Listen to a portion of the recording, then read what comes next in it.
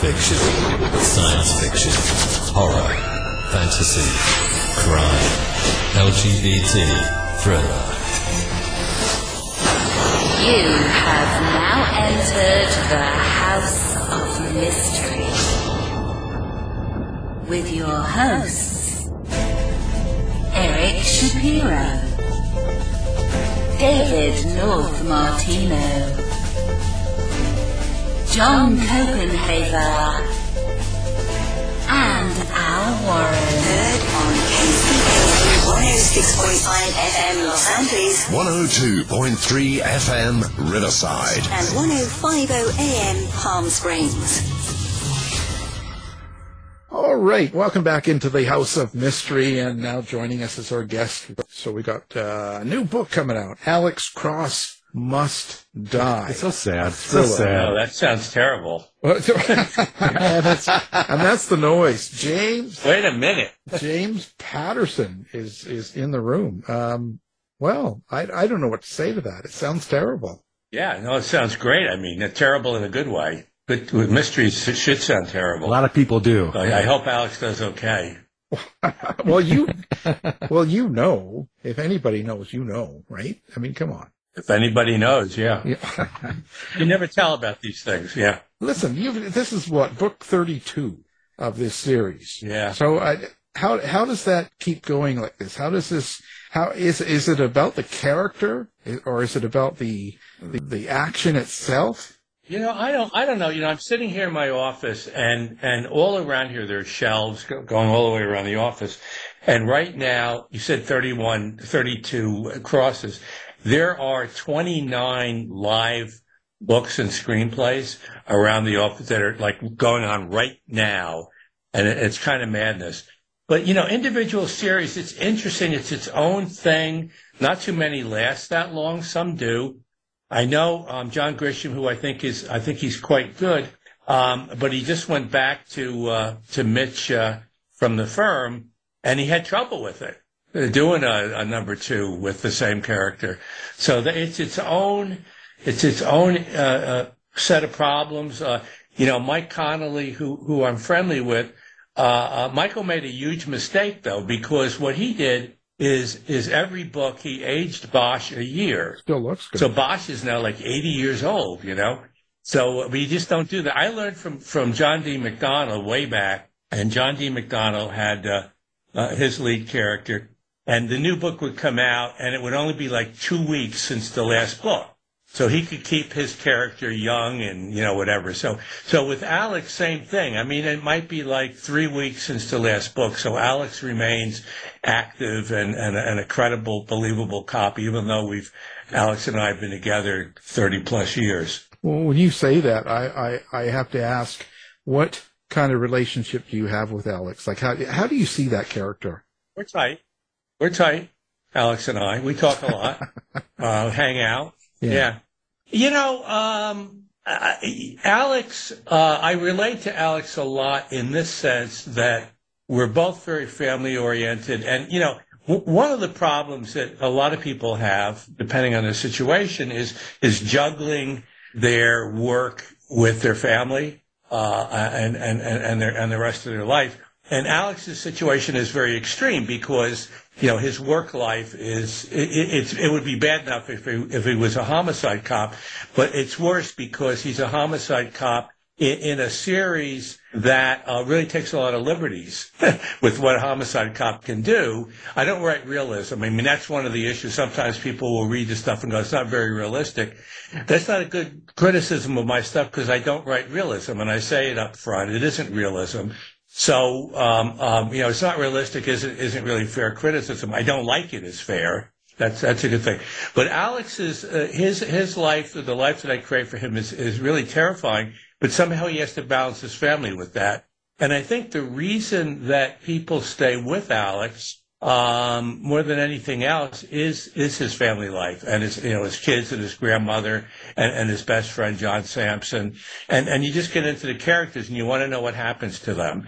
Yeah, how are they going to do? Are they going to change much?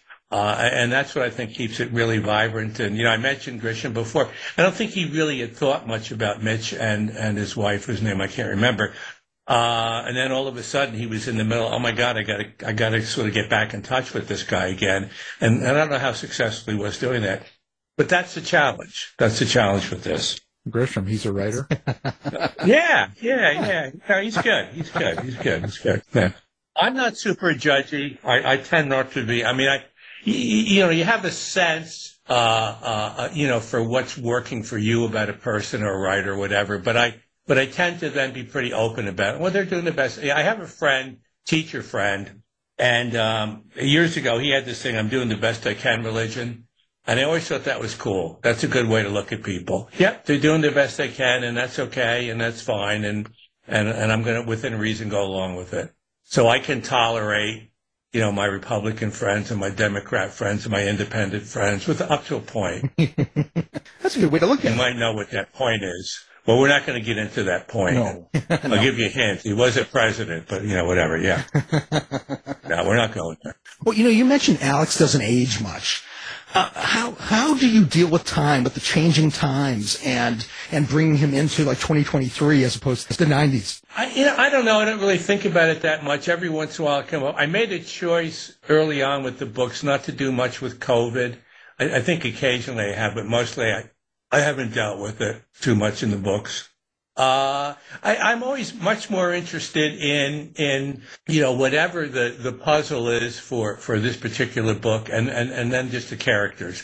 And my thing is, and Michael Connelly said this about my stuff. He said what Jim does is every chapter moves both the plot and the characterization forward, and turns on the movie projector in our heads.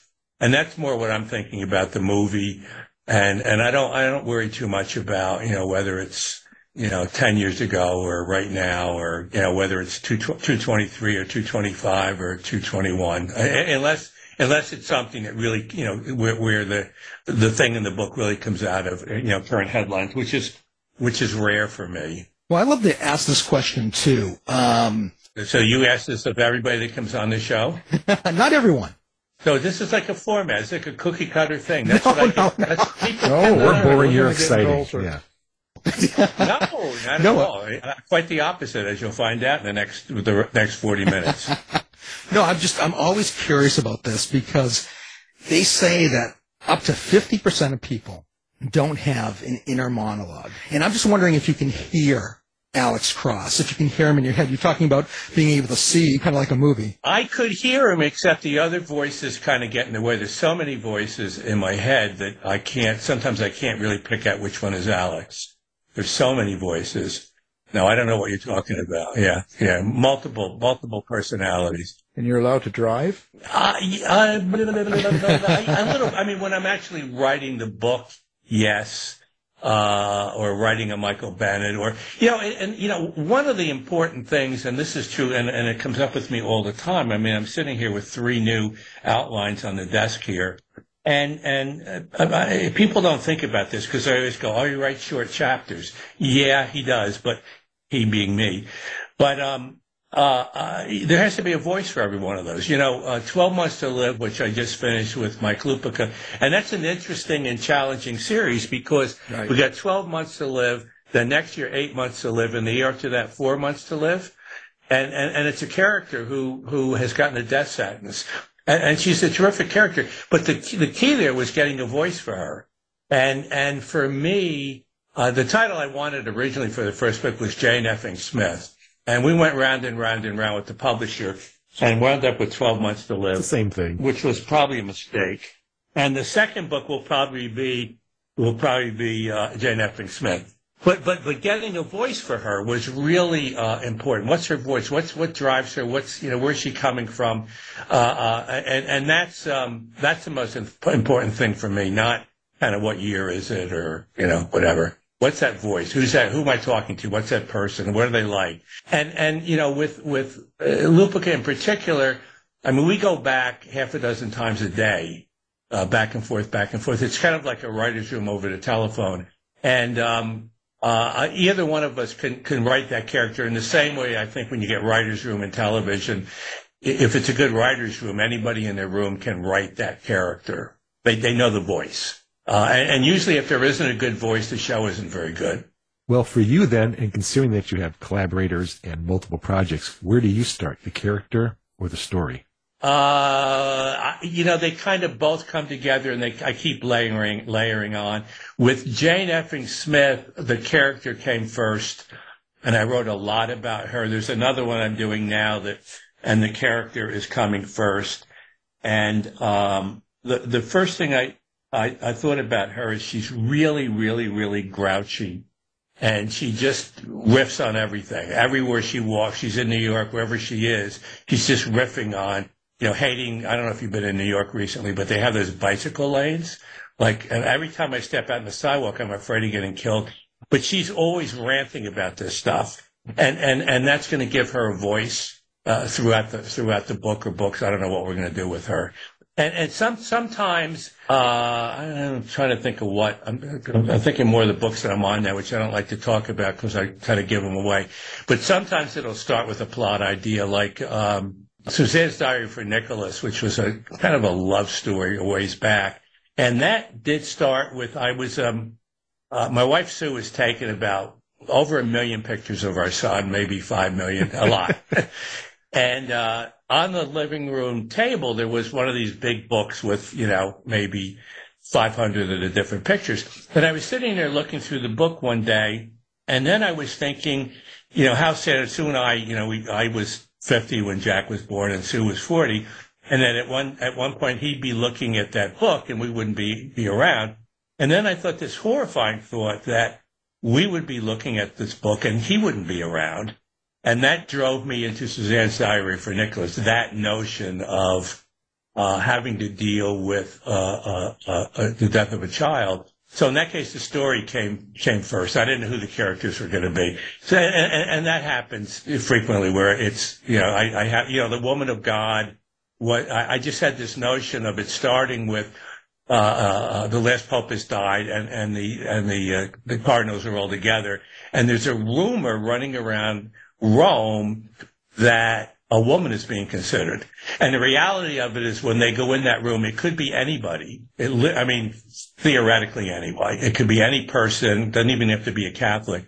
And then to go back and tell the story of this woman and why she would possibly be in a position where she would be seriously considered as the next pope, which to me was kind of a cool mystery and interesting thing. But that started with that idea before I had any idea about really who that woman was. So it depends. Well, that leads to several questions and having other writers. Well, I have several answers.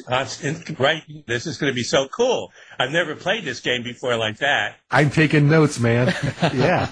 And this is totally selfish. Since about an hour ago, I started outlining my next book. I know you're an outliner. You've been asked this question before. Can you give us an idea how you can outline one project versus 30 projects, or how do you put this all together? How do you put a story and characters together? I always layer. I'll do a lot of times. What I'll do is just start jotting down scene ideas, just a line or two, scene. It may or may not fit in. I mean, look, it's not an infinite number of possible scenes, but any story, your life story. I told my life story. And I decided I would write it as nothing but stories, just story after story after story. None of this, Newburgh was a small town, blah, blah, where I grew up, none of that crap. It would just be story after story after story. And insofar as I was going to talk about being a kid, I would just tell kind of cool stories about when I was a kid. That would be it. Or, what it felt like to go to New York and want to be a writer and not have a clue about whether you could do it or. So with my stories, I generally would sit down and just start writing down possible scenes. One of the things that I'm working on now, I had to go for my annual checkup. I was in New York and I was in this hospital up in the 10th floor or whatever, and I'm looking out on this street and there's this tower. It wound up being, I forget what the hell it was. It's a big smokestack. It went up like 40 stories, okay? And I'm staring at this smokestack that's 40 stories, and there's a goddamn ladder, just where you can just climb up that thing. I'm going, who the hell would ever literally go up 40 stories to the top of this thing? And I'm sat there doing it, and that became the first scene in this story where I have this woman that wants to meet, she set up, she wants to meet this guy. And the guy that's climbing it had been a detective. It had just been fired. And she waits until he comes out, and she's going, what is with this guy? And he won't tell her when he finally comes out, he won't tell her why he climbs this ladder. And literally the last scene in the book, a lot of stuff is going on at this point, and he climbs the ladder, and then when he gets up to the top, and they've gone through a lot at this point, the two of them, and she's up there, and he tells her why he climbs the ladder. So sometimes it's just that kind of stuff where it's just, I don't know. And that drove me. There was, this is, kind of the weirdness of where these things come from. I went on tour, with Lupica for the last book, and we were down in Jersey, and it was a terrible day. It was just rainy and windy and cold and miserable. And my wife Sue was with us. Yeah, it was Jersey Shore. Yeah, whatever. No, it can be nice, but it wasn't that day. And they said, well, let's go take a walk on the ocean. I said, yeah, all right, fine. So we walk about 2 blocks to the ocean, and I say, screw this. This is ridiculous. It's cold. We're getting wet. I don't like it. So I walk back to the little hotel we're staying at, and they go for a walk and probably have an affair. I don't know what happened. But anyway, so I get back, and I'm almost to the hotel. That was a joke. We're laughing inside. So I'm almost to the hotel, and this guy is riding in this wind and rain, old guy, in the wind and the rain, and I'm looking at this guy, give him a little wave, and one word, I'm not going to tell you what it is, but one word goes through my head. And I walk back into the hotel, and I write 5 pages of an outline just based on seeing this guy, and one word, and the word was not bicycle, one word went into my head, and that became the driving force behind another book. Just that weird, there's a story there. I don't know. So it's kind of like that. That's the madness that is my pretzel of a mind. Multi-pretzel. Many voices. Yeah. I used to work in a mental hospital. Honest. I was not a patient. Yeah, sure. Escape. That's why I worked my way through college and grad school at McLean Hospital in Belmont, Mass. Real good hospital. Interesting. Yeah. I met Robert Lowell there. He was in 3 or 4 times while James Taylor was a patient. And that was the coolest, because at that point he wasn't famous, but he used to sing, and he had Fire and Rain and a lot of those songs, and he would sing in the coffee shop. And you could just go in there. He'd do it 2 or 3 times a week, and you'd sit like 10 feet away from James Taylor. I mean, you didn't know he was going to be a big star, but he was amazing. And then his brother Liv was there, and his sister Kate was there. And I didn't know James other than to listen to him in a coffee shop. I knew Liv and Kate a little bit, but it was an interesting place. And I just started writing a lot. And somebody said you're lucky if you find something you like to do, and then it's a miracle if somebody will pay you to do it. And that kind of became my gig. I found that I really loved to write these stories and make them up in my head. And I'd done it even as a kid when I was growing up in Newburgh and upstate, and I'd be out in the woods, a little kid. And there weren't a lot of people who lived around where we lived at that point. And I would just go through the woods making up these stories in my head, So, and that's kind of where it came from. And it's still that way, just making up these stories. And, and I've said this before, but when I write, I like to pretend there's one person sitting across from me, and I'm telling them a story, and I don't want them to get up till I finish, and that's both my strength and my weakness. The strength is that I'll constantly be doing everything I can to make sure that they stay with me. And the weakness is sometimes I don't dig as deep as I should, because I'm so concerned that they're going to get up and leave. Like Grisham doesn't worry about it. He sets the hook in, and then he doesn't care. He knows that he has the hook, and they're going to stay with him, even if he bores the shit out of them for a few pages. He holds a gun to them. Come on. I was struggling with a manuscript the once, and I remember I got a bolt of inspiration when I saw you on the TV series Castle, and you were all playing the game of playing the game of poker, and I said that's it. My ambition one day is to be sitting at that poker table. So that really, really helped to inspire me. So I've got to ask, did you ever have a similar kind of... I'll tell you a funny Castle story before I forget it. So I'm on a plane, and this is, I don't know what it was, 4 or 5 years ago. And I'm walking down the aisle, and this woman starts pointing at me. She goes, I know you. So I stop. You're trying to be nice, and she says, you played Patterson on Castle. I said, yeah. And I'm going to play him on this car ride, too. Related, not a related story, but similar story. Last year, we're down in Florida. We have a famous Italian restaurant. And it's not famous. It's our favorite Italian restaurant. And the waiter walks us down the aisle of a little place, and this woman pops up, and she goes, "I know you." She said, "You sold us our life insurance." And then she argues with me, and I go, "Lady, I would never sell life insurance in South Florida, or hurricane insurance. I would never do that, you know." They're fans. They're fans. Yeah, whatever it is. But yeah, I have life insurance, not of me, but you know. Do you play poker for real? No. No. Oh, so I'm never going to be able to sit at that table. Shattered dreams. Well, no, you know what? I don't think Connolly, I don't think Connolly does. Yeah. I doubt that, what's his name? The guy from Castle, the lead. I don't know. I mean, it just was always in that show that he would do that bit. It was kind of, well, you know, I say it's fun, but it wasn't, because the reality of it is they would say, "We want you on set at 8:30, right?" Yeah. Oh, okay. And you'd have a little trailer like that's supposed to be hot shit, right? But it's like being in somebody's toilet. and then like 5:30 or 6 o'clock, they'd shoot you. So you'd be there all day. You're just sitting around. It was like ridiculous. Oh, no. So and that's why I stopped doing it. I said, you know, it's going to take me like 3 days. I got to fly out. I got to sit around in this trailer for a day, and then I got to fly back. And I like doing the actual, you know, the hour of it. That was kind of fun, but sorry to puncture your dream. Well, yeah, he's Maggie's anti-back. He's taking his meds now. That's, you know, wrecked his life. Yeah. You know, you write plays, right? Yeah, I'm sorry. Go ahead. Why does Alex Cross have to die? Like, what's the deal here? Why does he have to die? I mean, that's life, you know. You're born, yeah, and people need to accept that's the whole thing. You're born, you live, you die. It's, you know, that's the deal. I give you a thing that maybe you all know where this came from. I don't know where it came from, but earlier this year I heard this line, and I love it, and I've been living by it in terms of the projects I decide I'm going to do or not do or whatever. And I think it's as useful for a 20-year-old, and maybe more useful than it is for people like me. But the language is, my time here is short. What can I do most beautifully? And I think that's great. I mean, and for me, it's tell stories. And for some people, it might be raising their kids or being with their grandkids or being a potter or whatever the hell it is. But if they think about it, and if you're 20 years old and you think about it a little bit and you think how important it is and you try to figure out what can I do most beautifully, it might lead you somewhere that would be useful, you know. And that's my kind of, so, you know, at some point, Alex, yeah, it depends. I don't know who's going to go first, me or Alex. We'll see, you know, TBD. So I guess I'm kind of giving it away that he must die, but he doesn't die in this book. So, you know, spoiler alert. But, yeah, people will probably figure that out. I mean, if I'm going to kill him, I'm going to put it right in the cover.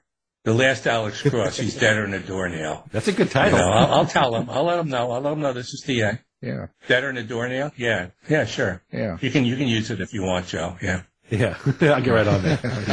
He's writing it down now. You said that you hear all these voices and stuff, and you put your character like Alex Cross through all this stuff. Yeah. Does that affect you at all? Do you feel any of that stuff, or does it just flow right through?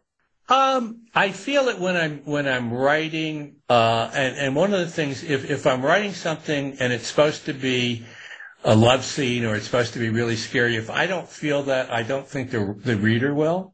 You know what I mean? If I'm doing this, I'm going, this just feels like crap. This feels like I'm just cliche, blah, blah, blah, blah, you know. And people, I guess, probably think I fail at that sometimes. But yeah, then I figure I'm not ready yet. I haven't accomplished what I wanted to accomplish. And when I work with co-writers, you know, if they're sending, you know, drafts of chapters and whatever, and you know, what I want to say is, you know, you're the best, so, you know, great. And sometimes it's like, no. It's going sideways. The story is not going forward. It's going sideways, or we've lost the voice. We've lost the voice, or there's no stakes here. You know, you read a lot of books, and this is why a lot of books don't do as well as that. Like, you know, you start out and somebody has a good idea, and you're kind of hooked, and then it just starts marching in place for about 100 pages, and that's not good. And that won't happen with my books, because whether I'm doing it, whether working with somebody else, it's marching in place. This is no good. Can't do that. Yeah. Or you know, I figured it out and I'm not interested in going any farther. And they go, oh yeah, but you know, that isn't what really happens at the end. I don't care, because I think I figured it out and it's boring now. because I think I figured it doesn't matter that 200 pages from now you're going to change it, because for that 200 pages, I don't want to read it. I just feel, yeah, okay, I see where this is going, blah, blah, blah, blah, who cares? So who was the really bad co-writer you ever worked with? The worst? Yeah, the one that None of them sent are you worth a like shit. None of them. Yeah, that's what I thought. Yeah. No, I've never had a bad experience. You'd have to ask them whether they probably might say something different. But yeah, I mean, just in terms of the better known ones, that's always been a joy. President Clinton and I have become, good friends. We exchange Christmas presents, birthday presents. He gave me one year, he gave me a humidor. And he knows I don't smoke, so I call him up. I said, what am I supposed to do with this? Put bubble gum or chocolate cigars in it. He said, oh, bubble gum. At our age, we've got to exercise our jaws and stuff, So that's a nice relationship. And the thing, Dolly Parton, that's another, it's a good relationship. One time, I had a birthday coming up and she called me up and she sang happy birthday over the phone.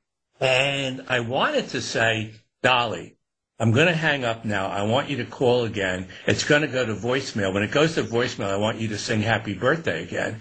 But I didn't have the nerve, so I didn't do it. So I don't have the recording of her singing happy birthday to me over the phone.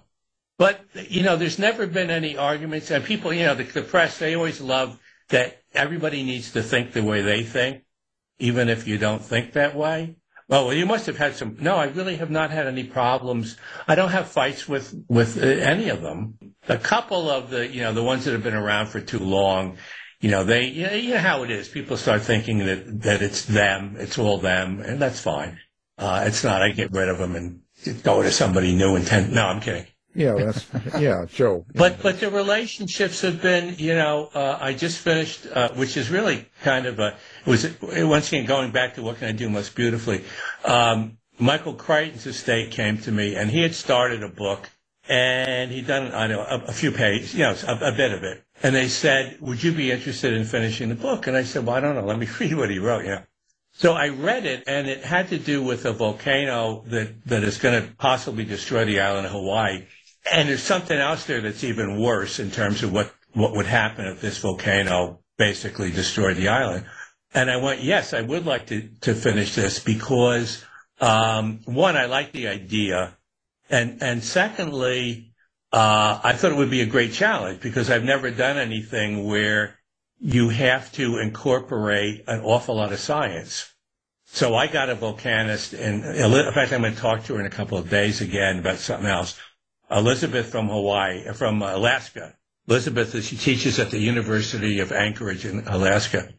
And so I would go back and forth with her, and I'd say, what about this? And she'd say, that could never happen. And then a day later, she'd call up and go, well, I think I can make it work, And, and finish that book. But I love the challenge of it, to try to do something that one would be kind of worthy of a Crichton Patterson book. And just that challenge of doing something different. That's what got me into doing kids' books, same thing. Kids' books that I do are funny. And I hadn't really, because Alex Cross, serial killers, his voice isn't that funny. He's not, he has some humor to him, but the kids' books I got to really be, there's one, I Funny, and it's this kid who he decides he wants to be a comedian. And, so he reads everything he can, and then he starts writing his own stuff. But he can never actually be a stand-up comedian because he's in a wheelchair and, blah, blah, blah. But I love writing, having that kid's voice. And then if it's called I Funny, it better be funny. And I think it is pretty funny. So the kids stuff and it's just a different way. There's one, was one Middle School, the Worst Years of My Life, which I think is a funny title. And the book is pretty funny. And then what the hell's, whatever it's called. There's a funny title, whatever the hell it is. Potty mouth, stupid and potty mouth. Potty mouth and stupid. And it's great. And a lot of the mom said, oh, it's got stupid in the title. You can't read that. And I go, no, it's about word bullying. And there's a reason why this kid is called stupid, because when he was 4 years old, these two kids got these names, potty mouth and stupid, and they're 12 and they still are called that. So it's a funny story. Tragic, but funny. Well, we were talking collaboration before you came on, and how lot of writers. Oh, you guys. We were, because are you collaborating? Well, that's the question, because that's so cool. We were saying, hey, why don't writers like us collaborate more? So and the question is, well, we're too busy. We got our own series, and which is for real. But what do you get out of collaborating? Not how you put a book out and you need to, but money and the money. Money, yeah. No, I at this stage, I not to be a jackass, but I don't need the money. No, it's I have all these ideas. I mean, somewhere in here, where the hell is it? Somewhere over in that corner, there's a big pile. I don't know if I don't see it looking through the little backwards, but it's about a foot high. And it's just page after page of ideas, and the clever title on the top, it says ideas, and and I have so many of them, and you just want to see how they're going to turn out. You know what I mean? You got this idea, you don't know until you. So I have all these things, all these stories like Woman of God, like this. I want to see how it turns out, and that's the fun of it, and to be able to do it and to write a 40, 50, 60 page outline. And then go on and do another one. And some of the books I still write myself, but that's the fun of it. It's a little like being a showrunner, but a pretty dynamic one, in terms of my involvement. It's not. I mean, most showrunners, I think they back off a lot, but I don't do that. I kind of I'm very clear about what we're trying to do, about the voice and the pace, and so, and that's what it is going to be, a James Patterson book when all is said and done. And, the other thing, I mean, a couple of them have gone off and done their own thing, Andy Gross and, whatever, and done their own novels. And that's fine. That's good. Good, and that's a good time to part. You go do your thing. Great. So when you're doing all these different books and you're doing Alex Cross, did you have an idea 31 books ago where he would be today, or did he develop? No, he develops every year. It's going to be some new, and there's a continuity. And I think I don't think about it so much, but I think people kind of expect that the family is in some way, shape, or form going to be part of it. Obviously in the beginning, he was a younger guy, and he had the younger kids, and then the wife who dies early on, Maria. And we got a series coming. We were lucky because we got it shot before the strikes, so that's coming on Amazon. I think I'm going to say March or April, but we were lucky because we had the whole thing shot. And Aldous Hodge, who's really good, he'll be the Alex Cross in the series. He was in City on the Hill with Kevin Bacon. He's very good, and he's a hunk. So and they tested the hell out. I was surprised, but they test a lot, and it was the highest testing thing that I think they've ever done. Wow. So, and it's good. It's what I like about it is, I mean, here's the books, and I kind of know who the book audience is, and that's a little different than the Amazon audience. So it's edgier, it's blacker, and I really like the way it turned out. It's cool. It's a very cool thing. Bosch to me is similar to the books. This one jumps out a little bit. We're doing Women's Murder Club now, and I was just talking to the showrunner yesterday, and she's going, I want to be close to the books. I said, you don't have to be close to the books. I mean, somewhat, but no, more edge. We can, and be more cinematic. And this thing started 20 years ago. We really want it to feel contemporary and real and relevant, and and better. We can do something better than the book, I think. And that's the hope anyway. Jane Effing Smith, that we're developing. I can't get into who it is because they haven't announced it, but the actress is attached. The showrunner is one of the best, and the lead writer is from a show that we all love. So and that usually, as you know, they don't usually get a package together like that this early, but that's what they have. So yeah, and that's because, once again, going back to Jane Effing Smith, she's a really good character. And this actress jumped right on it, So you can tell everybody I'm going to be the actor in it. The one that gets tossed out the building. Tour woman, and yes, you're a good-looking woman. But will you shave your beard? What? Will you shave your beard if you get the part as a woman? Not a problem. Yeah. All right. Oh, I've got okay, the wig. all right, fine. I've All got the right, wig. let's go for it. Yep, Jane effing Smith. Well, how have the movies and TV changed how you perceive Alex or any of your other characters? Or have they? It doesn't. No, zero. No. I mean, look, Morgan Freeman's a great actor, but that's not Alex in the books. Morgan was older, and he's great. But I never thought about Morgan when no, I'm blanking now. So yeah, that's terrible. I'm just bad with names. And the same with the current thing. I mean, and that goes back a ways because in the series that's going on television, it's Alex when he was younger. And Samson actually, it's the actor who does the, oh shit. Sometimes I just go crazy with names. Yeah. He's very good, but he's very unexpected that they would have cast him. Maggie says Tyler Perry. Tyler Perry was, that was, we did the one, with Tyler. And I'll tell you what, I thought the director messed it up. Tyler was a total gentleman, and I think he would have been fine. And you watch him in some of the more serious things he'd done, and he would have been fine. But it was the weirdest thing in the world because this director would rewrite the script the night before we shot. I'm going like, what? So essentially we're shooting with the first draft. Like what happened last night? And, why are we, and I don't know. So that was kind of, unfortunate.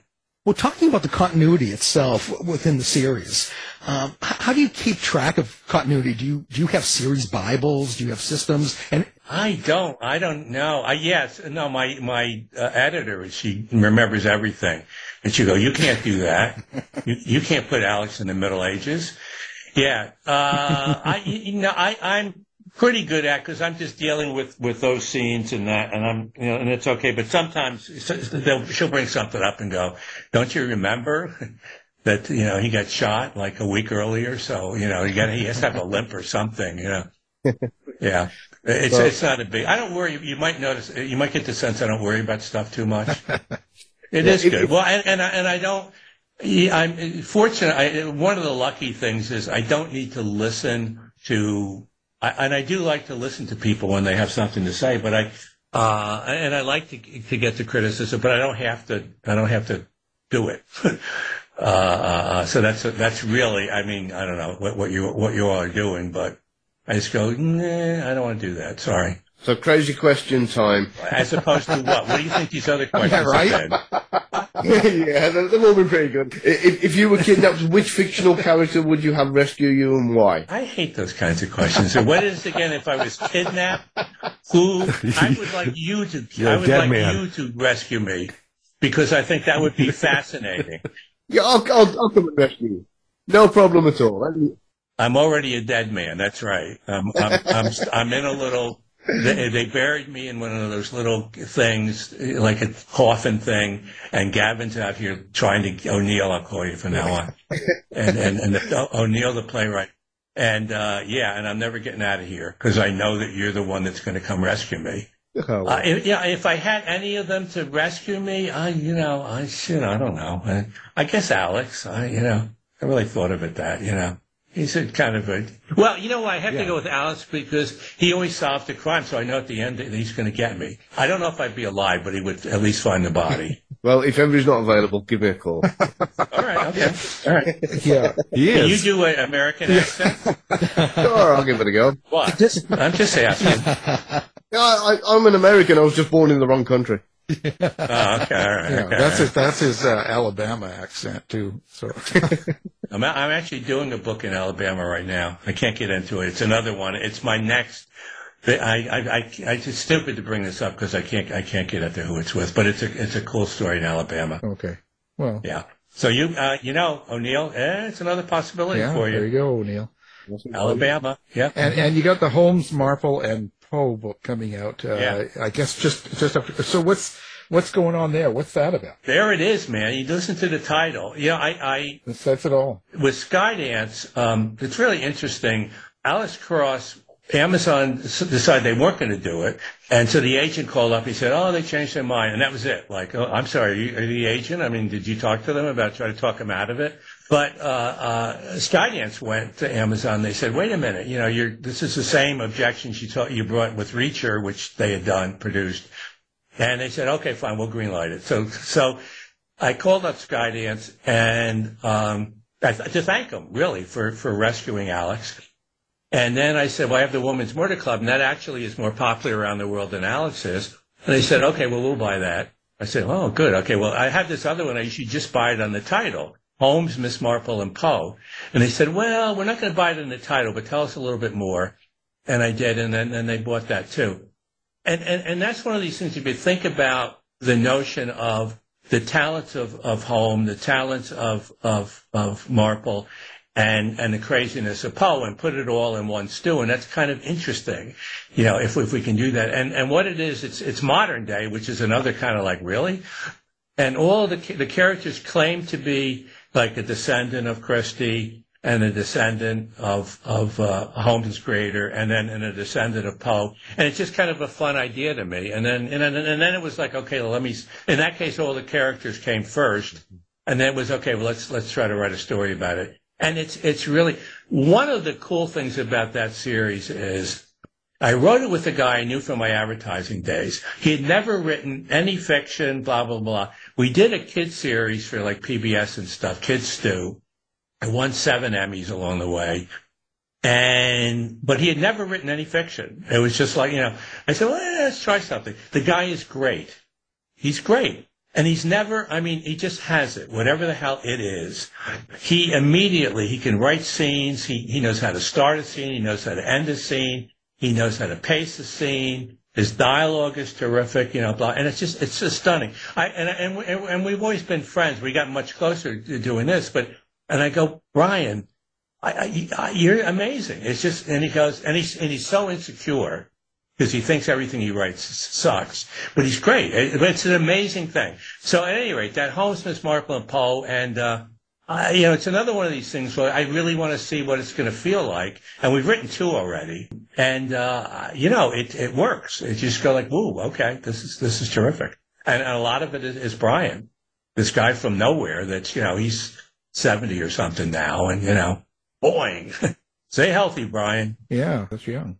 That's right. That's right. As I get older, 70. Keep telling yourself that. Well, yeah, I will. Ellie Cross. So you've got a kids detective series spinning off of this. Allie's been around for a while. The whole kids thing has become so difficult because the big stores won't stock the kids books very much. So that's a huge problem. Barnes & Noble used to put some of the kids' books up top, like when you walk in the store. And that was really important and useful. And they pretty much don't do that now. And that's a disaster because if you're at the front of the store, that means 90% of the people that walk in the store will see the book and go, oh, yeah, right, I got kids or I got grandkids or whatever the heck it is. If it's in the kids section, you go from 90% to 10%. Of the people. So that's bad, in my opinion. And then a lot of the places, they won't stock the book. Borders used to be good with kids' books, and now they're gone. And a lot of the other ones, they won't stock much in the way of kids' books. And then kids, like if you have a series, they want to read, if they discover it, they want to read all the series. Most of the indies are too small to have the whole series. Most, not all. And so it's hard. It's a hard thing. So the first Alley Cross, we put it out, and I convinced the publisher to put it out the same day as an Alex Cross so that they came out, and there they were together, and it really kick-started the series. And then they started going, oh, well, I don't know, maybe it's stealing copies from the adult out. And I go, why would it, whatever. So they don't do that anymore. But in general, and this isn't about me, it was just the general thing about we need kids to be reading. And mostly, I have a kids imprint, and our mission is, it's called Jimmy Books. And when a kid finishes Jimmy Book, they'll say, please give me another book, as opposed to millions of kids in this country who have never read a book that they like. That's terrible. And if schools want to, and boards of education, they want to solve this problem, you got to make sure that some of the books kids are reading, they go, please give me another book, as opposed to, I hate English class. We just do grammar and we read stuff that I hate. That is not smart. If the job is to get kids reading, and certainly in the beginning so that they become competent readers, if they're not competent readers by 4th or 5th grade, the percentage of those, right now, only 44% of the kids in this country read at grade level, which is a disaster. I actually have a program. It's not my program, but it's with the University of Florida. They have the vaccine. They have a program that gets that number up into the low 80s. And we're doing it in 5 or 6 counties in Florida. Canada has picked it up, which is weird. And it works. We have the vaccine. We can, and that means you will save thousands of lives over time because X number of kids will become competent readers. They'll get through high school. They'll have choices. They won't wind up in jail. I go to visit jails from time to time, and it's weird because a lot of these young, well, mostly males where I go, suddenly they're readers because they got nothing else to do. If they had learned how to read when they were younger, a lot of them would not be there because they would have had choices, you know. And what are they putting in the schools or in the bookstore? The same shit that we used to read, and you go like, I don't like this. Joe's stuff. There's too much of it. Some of it's okay. Look, nice stuff. Shakespeare, yeah, but wait until they're ready. You know, if I was teaching Shakespeare, okay, Mockingbird, what I would do is I'd get in. And I go, all right, everybody stand up on your desk. I would get thrown out of the school immediately, but if I'm the teacher, everybody stand up on your seats and your desk. And I want you to understand, in London, and this is not like any city in the world, but in the days of Shakespeare, plays were enormously popular. And nowhere else in the world, pretty much. But they were. But these things are performed in these bars. And the bars are noisy, and they're lewd, and whatever. There's a lot of craziness going on. So the actors, who were all men at the time, and they would get up and they would have to scream. So we're going to scream at this Shakespeare stuff. We're going to scream the first page of Macbeth or whatever the heck we're studying, and that's the spirit of this. Okay. Now I'm going to give you 5 minutes of history between England and France, or not with Macbeth, but whatever. So you're going to understand a little bit of the history, not too much, not so much to bore you, but enough so you'll understand the play a little better. Now, language is the other thing I want to, you'll notice around and all the, well, blackboards, they're not blackboards, they're whatever the hell they are. I've put up all these phrases and words and whatever. And, here's the weird thing. Shakespeare made up all those words and all those phrases. Is that weird or what? He just made this shit up? Yeah. Here's the other weird thing for you to think about, okay? Every single word that we've spoken today, every word you've ever spoken, somebody made it up. Whoa! That's cool, man. Yeah, okay, so now we're like into Shakespeare a little bit, you know? But that's what, you just can't like feed them Shakespeare and read 30 pages and you'll be tested tomorrow. What? That doesn't work. Yeah. It's never worked. It turns people off. But if the objective, especially early on, get them to be competent readers, okay? If they're going to go to Harvard, God bless them, they'll figure that out. Get them to be competent readers. The whole class, all of them, get them. Well, if Canada picked it up, it must be good. Yeah, absolutely. Gavin, is that where you're from? No, that's... Is there a Canadian I'm in a here?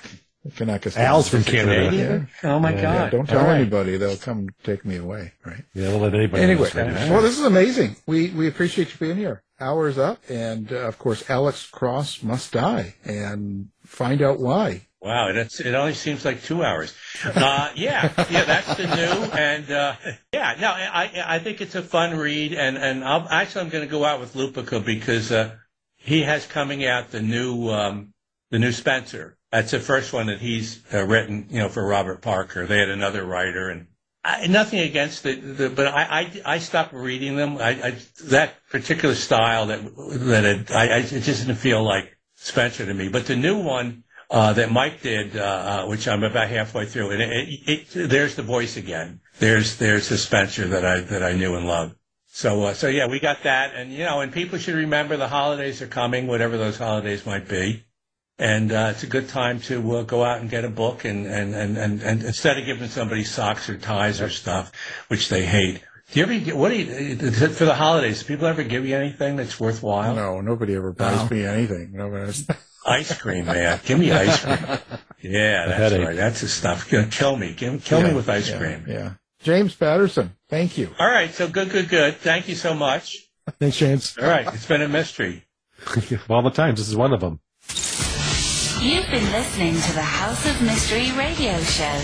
To find out more about our guests, hosts, or shows, go to www.houseofmystery.com. Show's over for now. Was it as good for you as it was for me? Well, good night. This has been a production of Something Weird Media. I'll be back.